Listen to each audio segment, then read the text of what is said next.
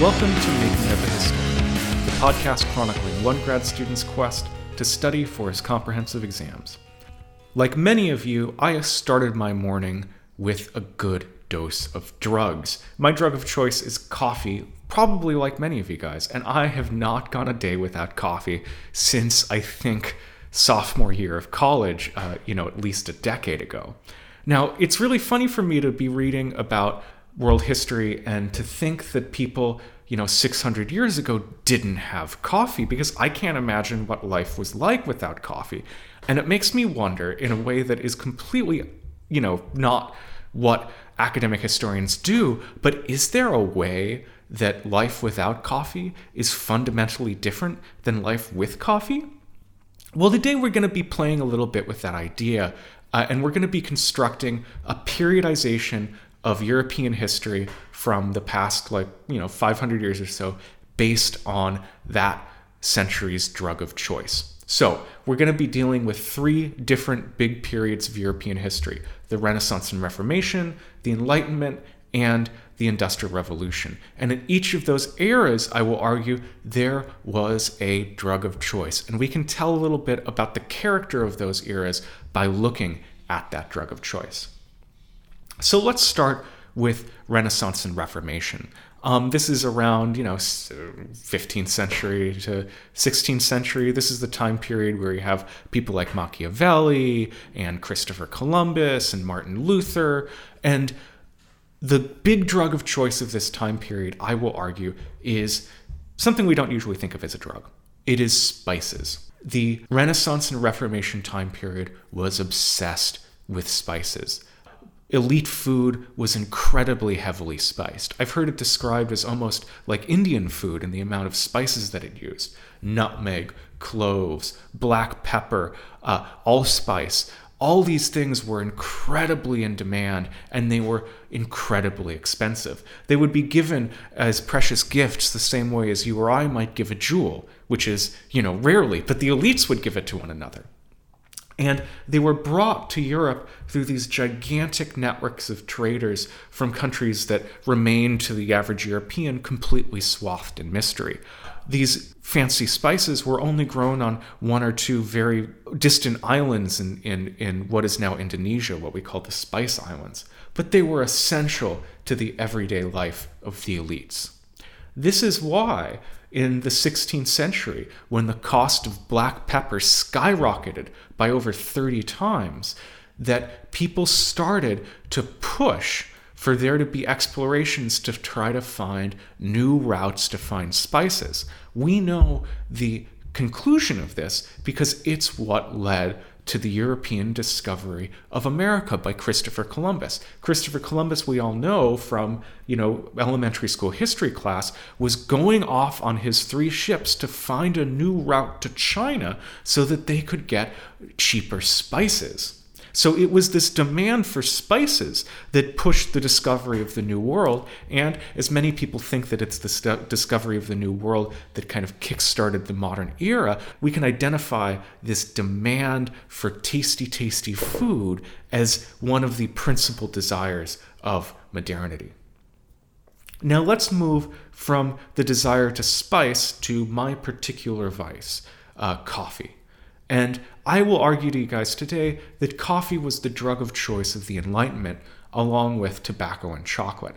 Think of all the people that you know who rely on coffee to go to work every day and to think properly, right? And think of the sort of associations that we have with the experience of coffee. When you drink too much, of course, it makes you jittery, but when you drink just enough, it helps you wake up, it makes you sober, it helps you think, and it makes you more quick.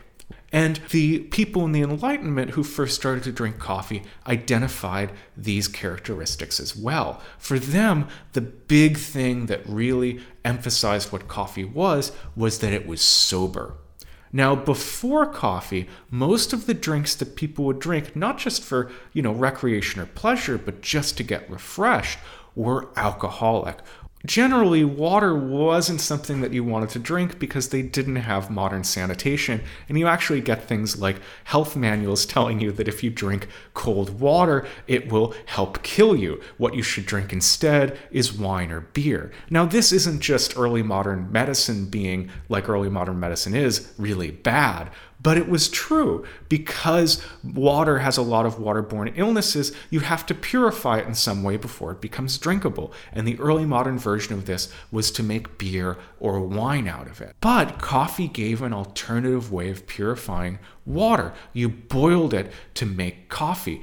And it also helped that it was real caffeinated and made people think better. So when coffee lands in London, you get all of these excited academics and merchants writing to one another about how awesome it is. Because with coffee, instead of, drinking 1 or 2 cups of beer while you have a deal and then getting a little tipsy, you could talk with your friends all night without getting drunk.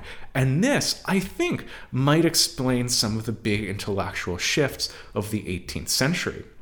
Those very associations that we have of coffee, of being sober, of being industrious, of helping us work, are also the associations that we have with the new kinds of ways of being of the 18th century. Protestantism, capitalism, these are things that make you think about the future, work hard in the moment, and also repress momentary desires in favor of future gain. And I think that if we want one drug to represent the 18th century, it will be coffee.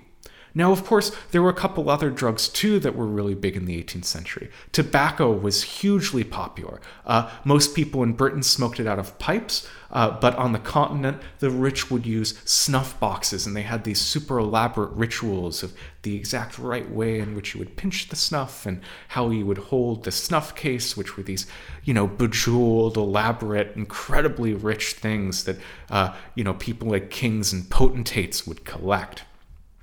And in Catholic countries, instead of drinking a cup of coffee, people would often drink a cup of hot chocolate, which had similar sorts of connotations, but instead of, drinking it sitting up at a desk like you would coffee, you would drink it kind of resigned on a couch, daydreaming. Imagine a boudoir with some Turkish rug. That's like the ideal chocolate sipping position. Now, of course, where did coffee, tea, tobacco, and chocolate come from? Well, you couldn't grow them in Europe, although a lot of botanists tried their hardest.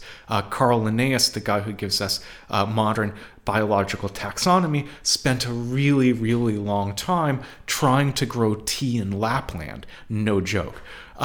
But because you couldn't get these tropical beverages in Europe, you had to get them on the global market.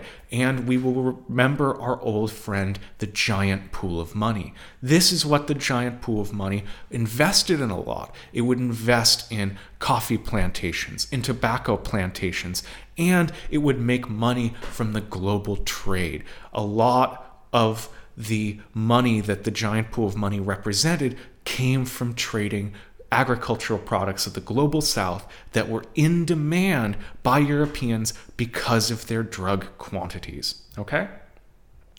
So our third period is the Industrial Revolution. And when we think of the Industrial Revolution, remember, of course, our soot-cheeked factory worker. And what was their drug of choice? Well, it was gin. That was the opium of the masses in the 18th and 19th century. Distilled spirits. The thing about distilled spirits is that they're kind of like factories. Factories increase the pace of work. They increase the intensity of work, and they increase the amount of stuff that you get. Gin and other spirits also increase the intensity and acceleration of drunkenness. It takes a while to get drunk on beer. Not very long, but it certainly takes a little bit of work. But with gin, you can get drunk in minutes. And then there's another thing that links gin and factories. How are factories powered? Well, by coal, by fossil fuels. And how is gin made? Well, to make gin, you need to distill it. And this requires an energy source. And the reason why gin and other spirits become a lot more popular amongst the working classes in the 18th and 19th centuries is that the price of energy is going down because the coal trade is increasing. Gin, like so much else, is a product of fossil fuels. And because of the increased amount of gin drinking, there were tons of moral panics in the 19th century about how liquor was destroying the working classes. This is the era of temperance legislation. This is the time when social reformers looked at their societies and thought that the number one problem that they were dealing with was drunkenness. And before we call them fuddy-duddies, before we look down our noses at them condescendingly, we have to remember that it was probably correct. There was probably major social problems caused by overdrinking and alcoholism that we do not experience as much because we live in the post-temperance society where we understand that you can't get drunk every night or that it's, not good to. And of course, there's another opium of the people, and that's opium itself. The 18th and 19th centuries are also the time when the giant pool of money encouraged massive drug addiction in China through promoting of the opium trade. Now, in China, opium slowly diffused through the people from about the 16th century. At first, it was considered an elite aphrodisiac, something that people would smoke if you were one of the emperor's friends who was sitting around at a fancy imperial party or something. But slowly through the 17th and 18th centuries, it diffused down from the very top of the top to imperial eunuchs, to middle-class people in cities, and then to the working class in cities. And this was encouraged by the East India Company, the British government's trading wing in India. We talked about this briefly before, but there's a big problem in world trade at the moment, and that is that Britain really wants the stuff that China has: tea, lacquerware, fine porcelain goods. But China doesn't really want much of what Europe has. China wants watches, small baubles, maps, silver, coralware, and that's about it. And so there's a constant trade deficit between Europe and China. Well, the East India Company figures out a way to get over this trading deficit, and that's by selling the Chinese opium. This leads to what are called the Opium Wars, these two military endeavors that literally break open forcibly China to free trade. And this vastly increases the opium trade. In 1820, before free trade, there were about 4,000 chests of opium imported into China every year.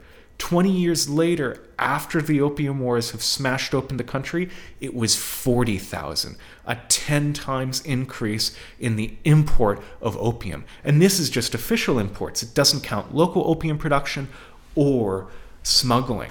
And so because of the intentional foisting of opium addiction onto China, Chinese working class people became opium addicts. There were a culture of getting smashed on opium every night in opium dens.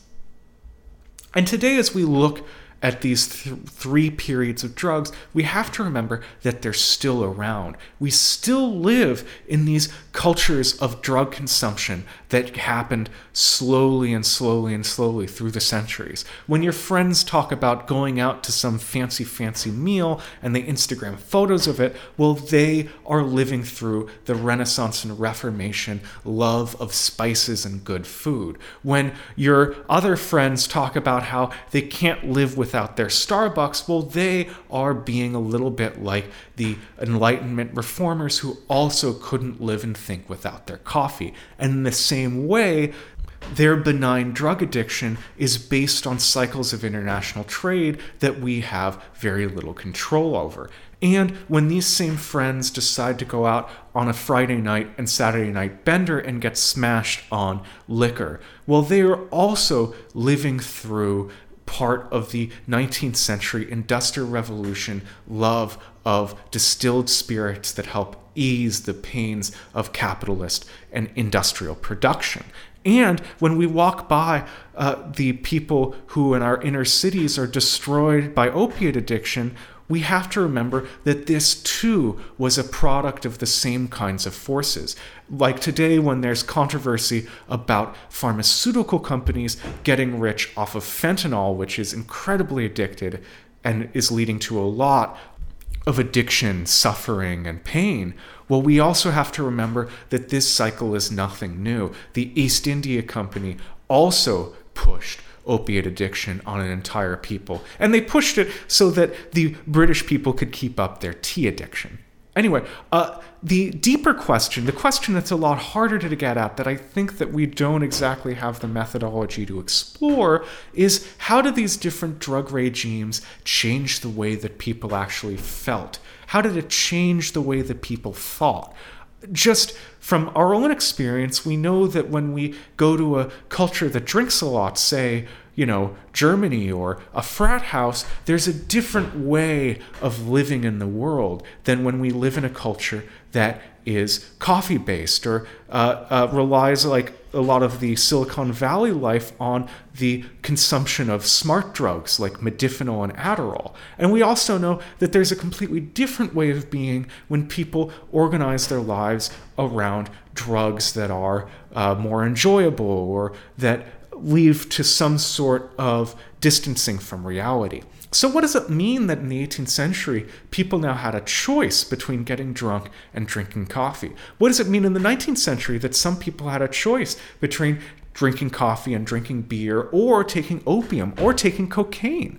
What does that mean? I'm not sure. This is something that might be a research project for a historian who has gotten past their comprehensive exams.